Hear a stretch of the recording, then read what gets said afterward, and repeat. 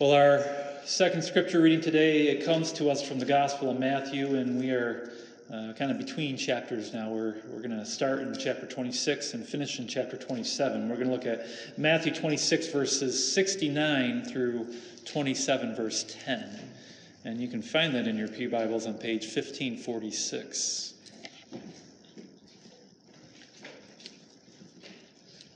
Now Peter was sitting out in the courtyard, and his servant girl came to him. "You also were with Jesus of Galilee," she said. But he denied it before them all. "I don't know what you're talking about," he said. Then he went out to the gateway, where another girl saw him and said to the people, "This fellow was with Jesus of Nazareth." He denied it again and with an oath, "I don't know the man." After a little while, those standing there went up to Peter and said, "Surely you are one of them, for your accent gives you away." Then he began to call down curses on himself, and he swore to them, "I don't know the man." Immediately a rooster crowed. Then Peter remembered the word Jesus had spoken, "Before the rooster crows, you will disown me 3 times." And he went outside and wept bitterly. Early in the morning, all the chief priests and the elders of the people came to the decision to put Jesus to death. They bound him, led him away, and handed him over to Pilate, the governor.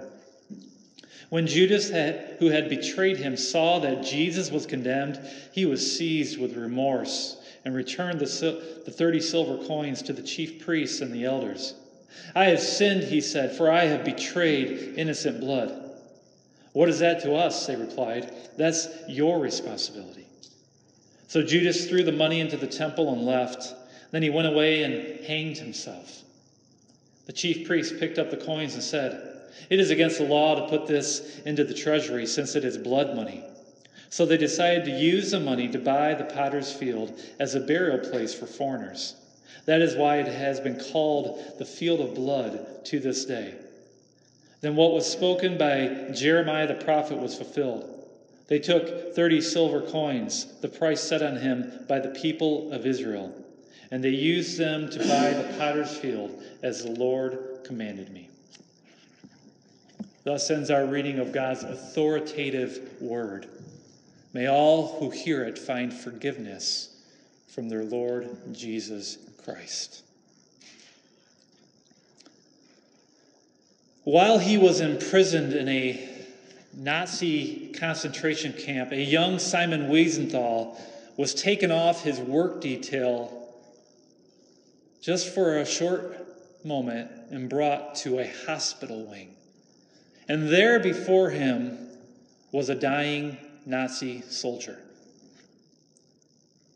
Now this soldier, who probably only had hours to live, was faced with the realities of all the crimes that he had committed, the atrocities that he was a part of. I'm sure the faces of many, many Jews were haunting this man.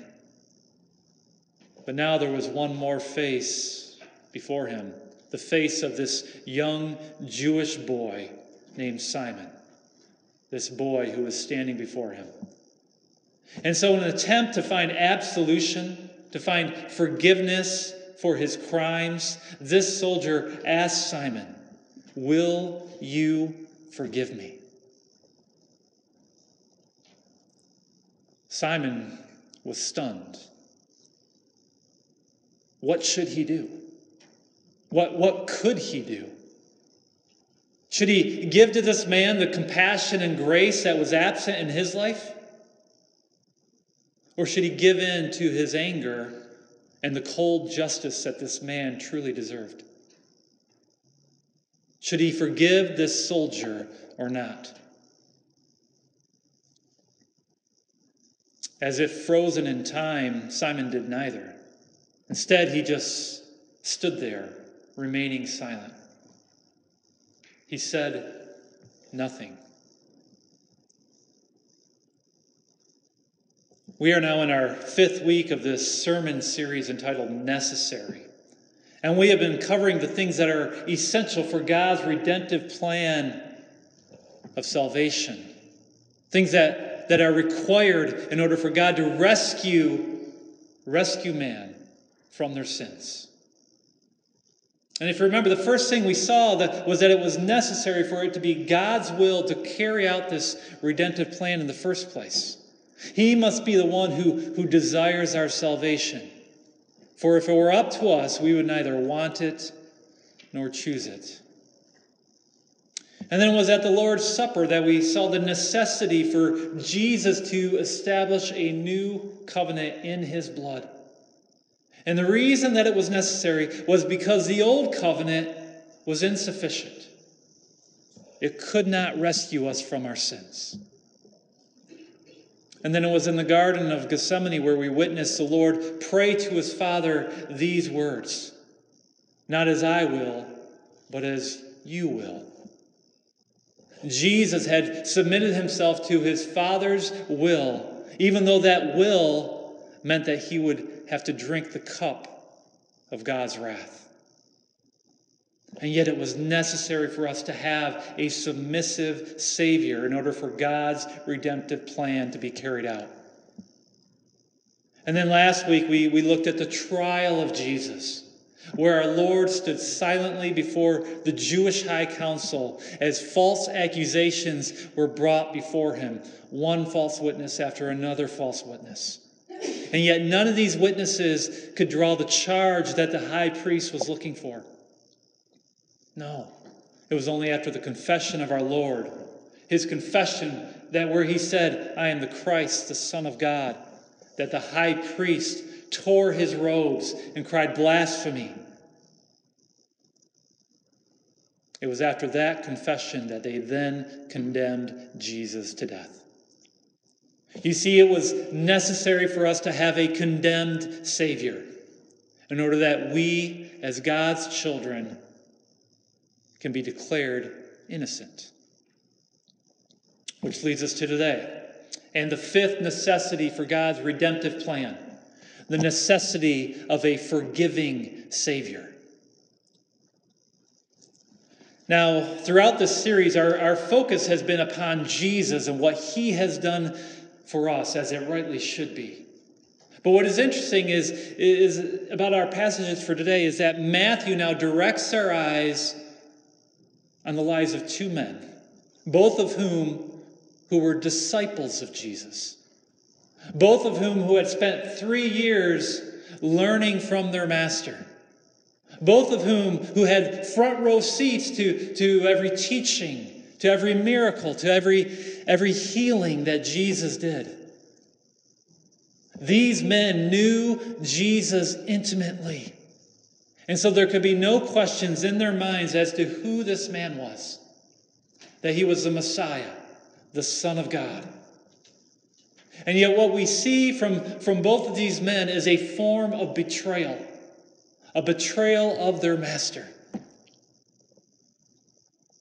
One of the great attributes of the Bible, one of the marks of its authenticity, is that it is unashamedly honest when it comes to the shortcomings of God's people.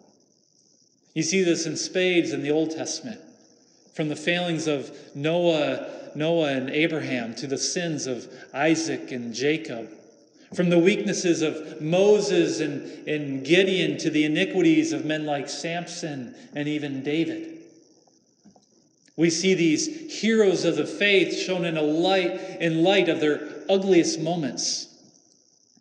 And the New Testament is no different.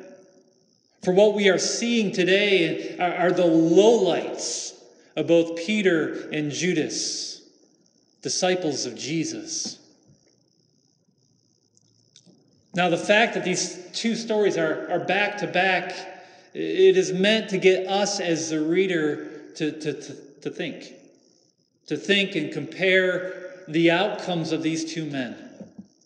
To get us to ponder and wonder why the one turned out one way and the other turned out totally different. But before we get into Peter's story, let's remind ourselves of the words that Christ had for this disciple. Look back once again at Matthew 26, verses 31 through 35. Then Jesus told them, "This very night you will all fall away on account of me, for it is written, I will strike the shepherd and the sheep of the flock will be scattered.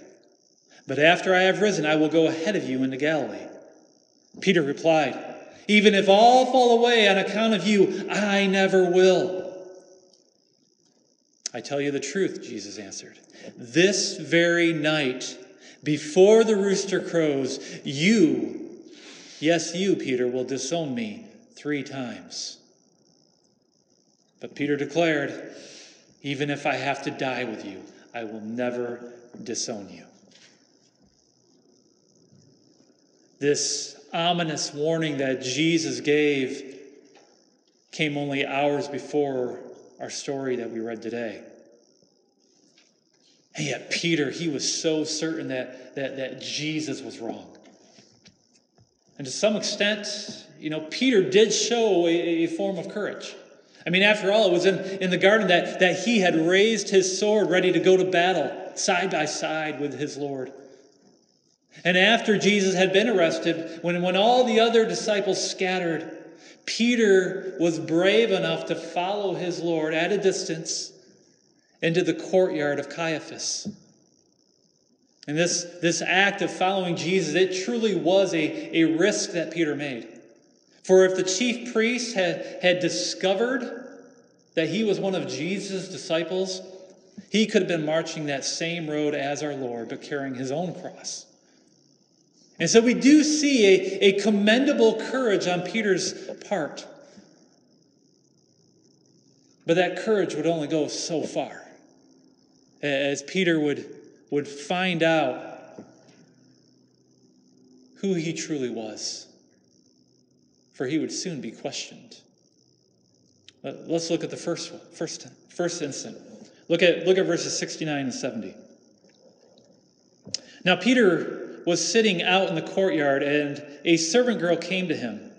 'You also were with Jesus of Galilee,' she said. But he denied it before them all. 'I don't know what you're talking about,' he said." Here we see the first challenge coming from a slave girl. Think about that. Think about who this is that is questioning Peter. In terms of societal status, she is the lowest of the low. She's a slave girl. And yet she knew enough about this Jesus to somehow recognize that Peter was one of his disciples. "You also were with Jesus of Galilee." And that's just it. There was something Galilean about Peter, something that he couldn't hide. Perhaps it was the way that he dressed, or maybe how he trimmed his beard. There was just something about him that oozed Galilee. And what would a Galilean be doing in the courtyard of the high priest in the middle of that night, unless he truly was one of Jesus' disciples? And so we see Peter's first denial. I don't know what you're talking about. How many of you have ever done something wrong and yet when you were challenged about it, you just kind of acted like you had no clue what they were talking about? You ever been there? Yeah. Did you go to that party last night? What party? Did you really fail your math test? Fail? Which math test are you talking about? And we've all been there, right? This was Peter. Just this kind of nonchalant attitude, as if the very idea that he had been with Jesus was just crazy. And yet Peter knew that he was in danger. And so he tried to remove himself from the situation. Look at verse 71. "Then he went out to the gateway, where another girl saw him and said to the people there, 'This fellow was with Jesus of Nazareth.' He denied it again with an oath, 'I don't know the man.'" Peter's trying to create distance now. He moved out to the gateway, away from that slave girl who accused him the first time. Peter thought that he might be able to escape all the accusations the further out he went. And yet here again, we see that there is something about him that just stands out. For now, a different girl makes a similar claim. This fellow was with Jesus of Nazareth. Being accused for a second time, Peter now begins to feel the pressure that is all around him. But instead of just kind of brushing it aside this time as he did before, he becomes more animated, more adamant in his reaction. He denied it with an oath. I don't know the man. Now, this oath that Peter made would have been some type of appeal to something sacred, demonstrating the truth, the validity of his words. Perhaps he swore by the temple or by the altar at the temple. Whatever the case, he was resolute with what he said. I don't know the man.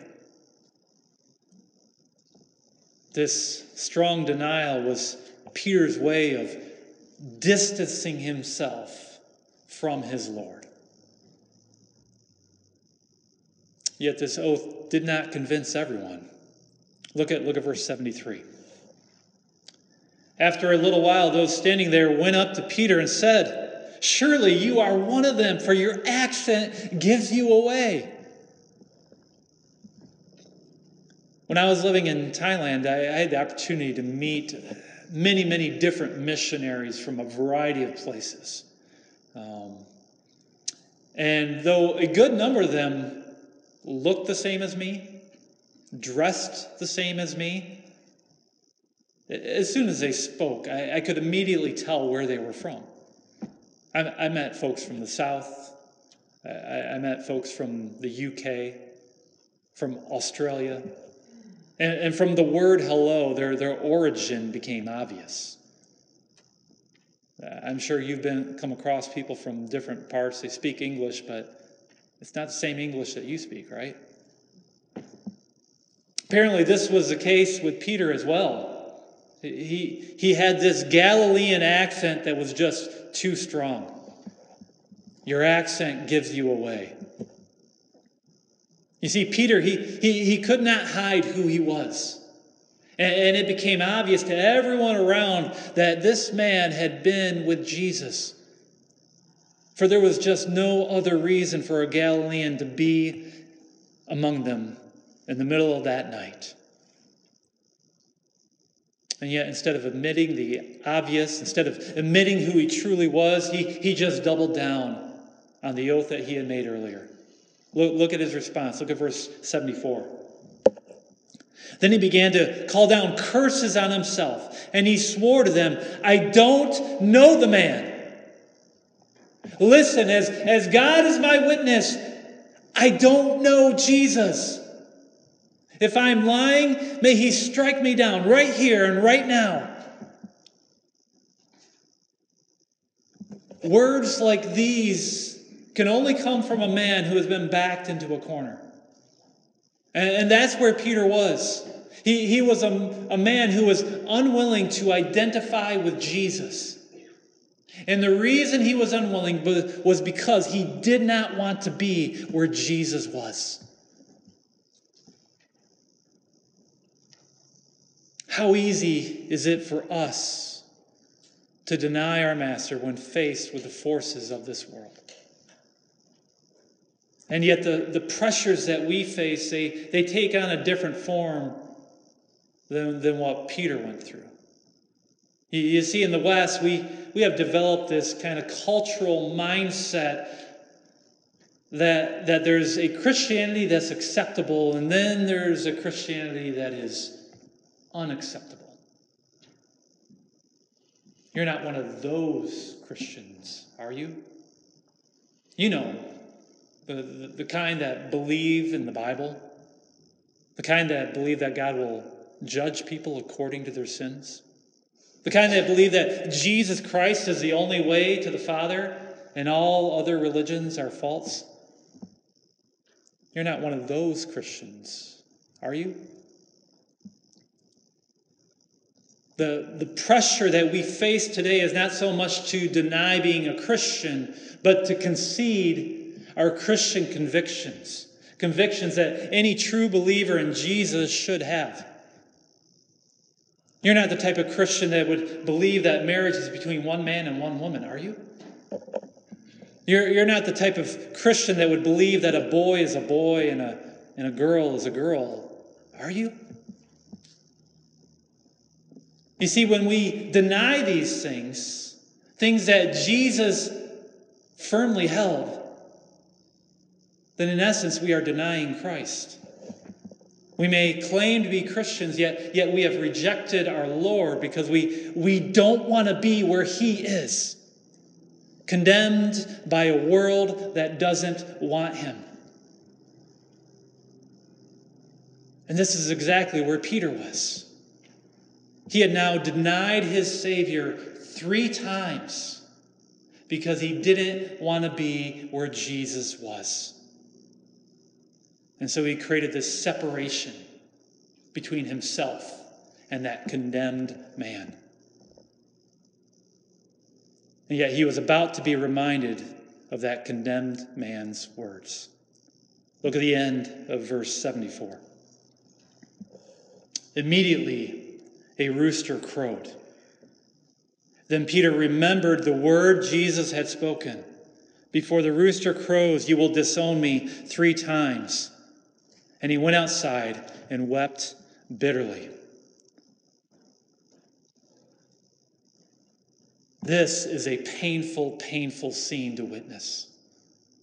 I can only imagine the immense weight of Jesus' words that would have been upon Peter's shoulders at that moment. The judgment of our Lord had come through the crowing of a rooster. And Peter now realized how weak he truly was as the guilt of that moment tore into him. Bitter tears streamed down his face as he realized that he had left the one he loved. He had left his king alone and condemned. Peter was filled with grief and remorse. But what would that moment of heartache lead to? What would be the fate of this disciple who had denied his master?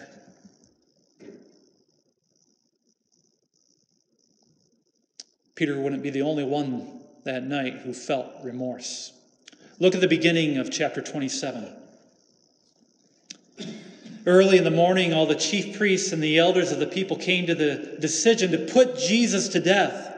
They bound him, led him away, and handed him over to Pilate, the governor. When Judas, who had betrayed him, saw Jesus was condemned, he was seized with remorse and returned the 30 silver coins to the chief priests and the elders. I have sinned, he said, for I have betrayed innocent blood.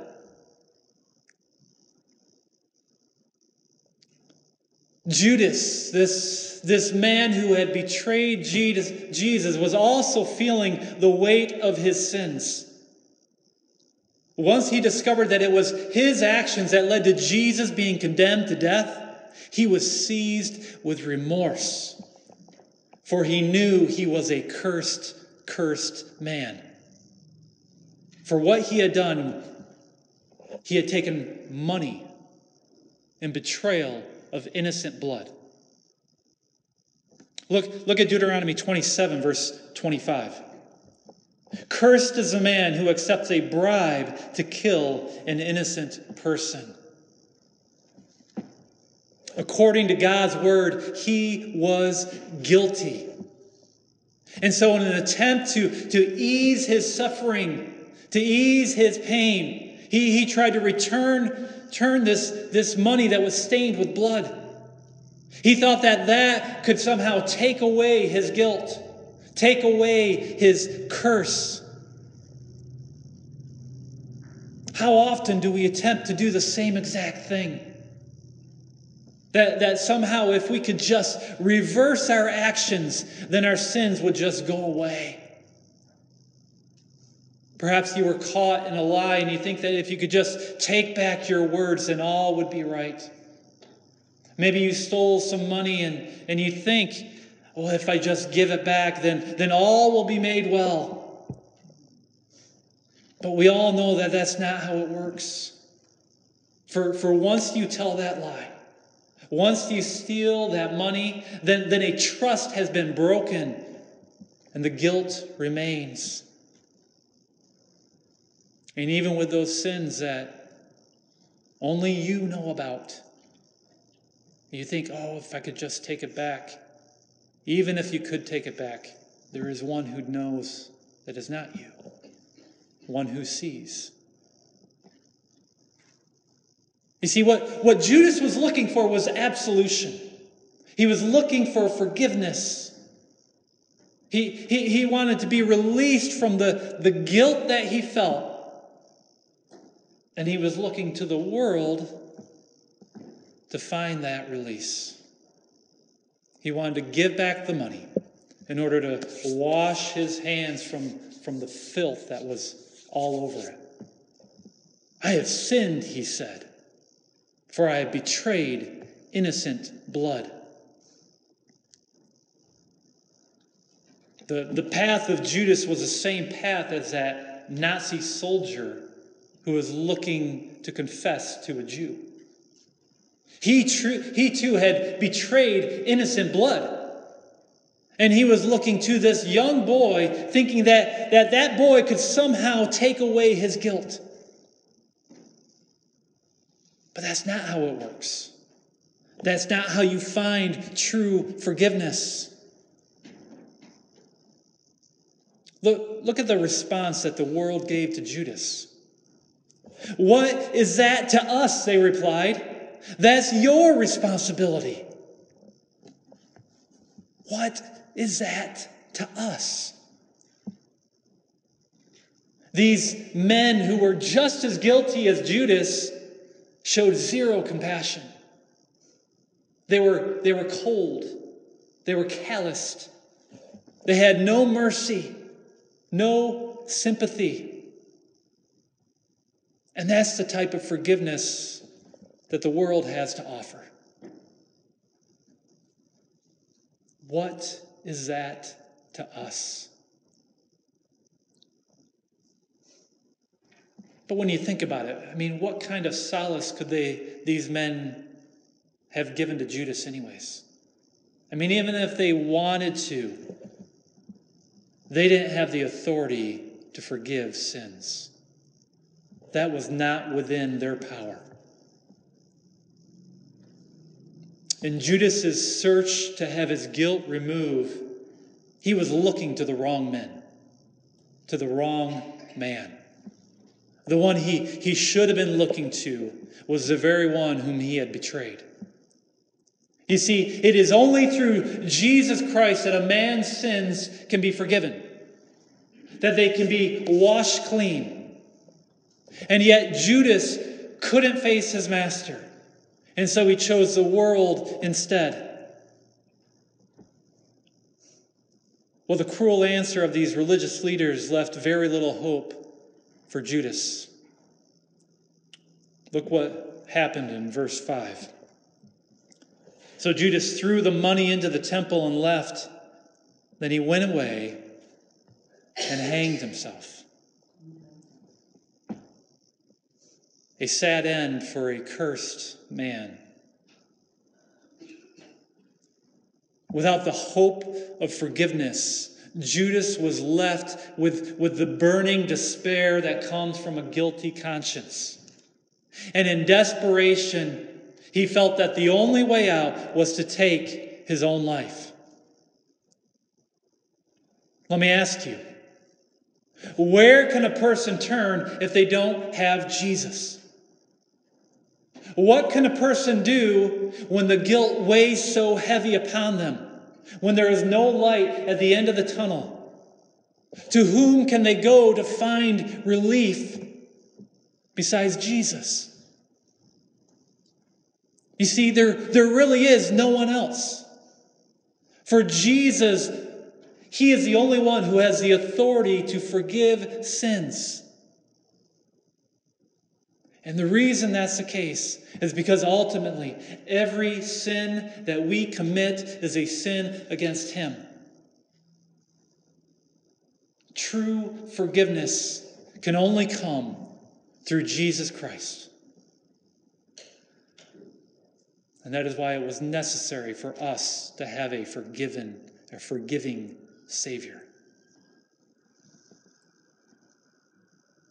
2 men, each one filled with remorse, each one feeling the heavy burden of their guilt.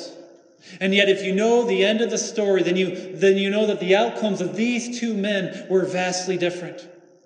Whereas Judas ends in despair by taking his own life, we find Peter going on to do great things to advance God's kingdom. Why? I mean, think about what Peter did. It was Peter who in Acts chapter 2 would preach that bold message to the very ones who had crucified his king.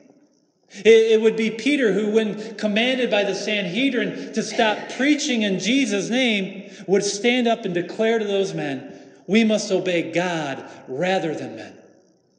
And it would be Peter who then went to prison because he stuck to his guns, as he did not stop preaching the name of Jesus Christ. So what's the difference? How do we get from here to there? For neither Peter's tears nor Judas's remorse could remove their guilt.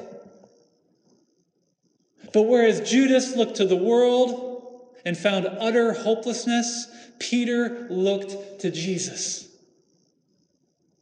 His remorse changed into hope as he turned to his Savior and found forgiveness at the cross. Look at what we read earlier in the Gospel of John. Look at John chapter 21, verses 15 through 17. When they had finished eating, Jesus said to Simon Peter, Simon, son of John, do you truly love me more than these? Yes, Lord, he said, you know that I love you. Jesus said, feed my lambs. Again, Jesus said, Simon, son of John, do you truly love me? He answered, yes, Lord, you know that I love you. Jesus said, take care of my sheep. The third time he said to him, Simon, son of John, do you love me? Peter was hurt because Jesus asked him the third time, do you love me? He said, Lord, you know all things. You know that I love you. Jesus said, feed my sheep. Here we see the restoration of Peter. 3 times Peter had denied his master, and now 3 times Jesus asked him, do you love me? And I'm sure these 3 questions had to sting, as they would have been a reminder of Peter's darkest moment. And yet what we also see in these 3 questions is the grace and compassion of our Lord. For not only is Peter forgiven in Christ, but he is also being called once again. Feed my lambs.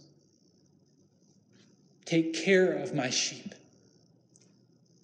Feed my sheep.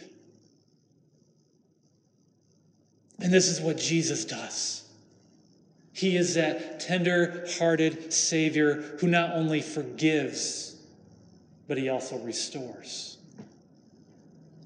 You see, Jesus, he doesn't just pardon a man's sins to no end. No. Rather, he lifts them back up and restores to them a purpose. His purpose. And this is exactly what he has to offer to both you and to me. Dear friends, we are no different than either Judas or Peter. For we have all in one form or another betrayed our Savior. We have all felt remorse for our sins. And we are all in desperate, desperate need of forgiveness. But that forgiveness can only come through Jesus Christ, the one who died for our sins in our stead. Don't let your remorse turn into hopelessness. Turn away from your sins and turn towards Jesus. For in him you will find that forgiving Savior. Let us pray. Father, we are so blessed by what your Son did for each and every one of us. Each and every one of us who have turned our backs on you. We have denied our crucified Lord. We have built this wall of separation between us and him. And yet in your grace, you tear down that wall and allow us to come back to you, to come to your Son in order to find the forgiveness that we so desperately, desperately need. We ask now that you would change our hearts, change them by the working of your Holy Spirit, that you would not only forgive us, but also restore us. We pray this in Jesus' name. Amen.